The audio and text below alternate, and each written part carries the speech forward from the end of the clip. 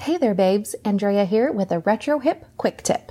Today I have a memory keeping idea for you. Let's make a list. Welcome to the Retro Hip Podcast, a show about home life, working smart, and being a crafty babe. Hi, I'm Andrea. You probably know me online as Retro Hip Mama. I own Retro Hip Co., a company that runs on vintage-inspired creativity and a good mix of hustle and rest. I design and publish Retro Hip magazine and create content to share as a reminder to women that our creativity is important and should take up space. I'm so excited to chat with you. Let's rock and roll. September is almost here, like as of when this podcast episode airs, it's tomorrow. And I'm all about it. Even though where I live, it's still going to feel like summer until late October, I'm just going to enjoy the slow step into fall. I used to be a full-on summer girl.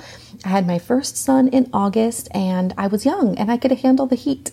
But after having Marshall in the middle of October and realizing how snuggly and amazing the fall was, that changed everything. I still need sunshine, but fall is the best.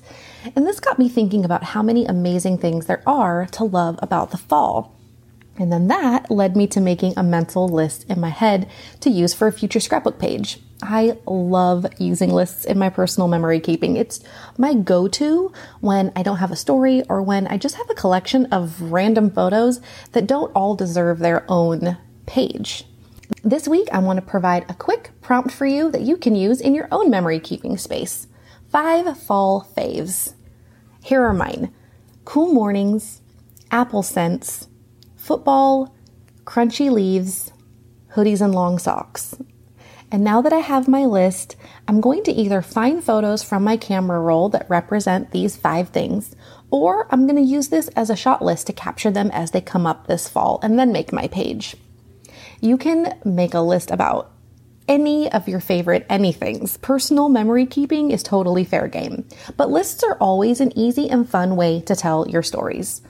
If you're looking for some more listing fun, issue number 14 of Retro Hip magazine releases on September 1st. That's tomorrow, and has so many fun prompts and printables plus tons of inspiration for using lists in your memory keeping and in your life. Head to retrohip.co/shop and you'll find the printed and digital versions of the current issue. Older issues in digital format are always available as well. And that's my Retro Hip Quick Tip for you. I'll be back next week for a full episode. Thank you so much for listening to this episode of the Retro Hip Podcast. If you like the show and the stuff we chat about, please consider subscribing and leaving a rating and a review on iTunes.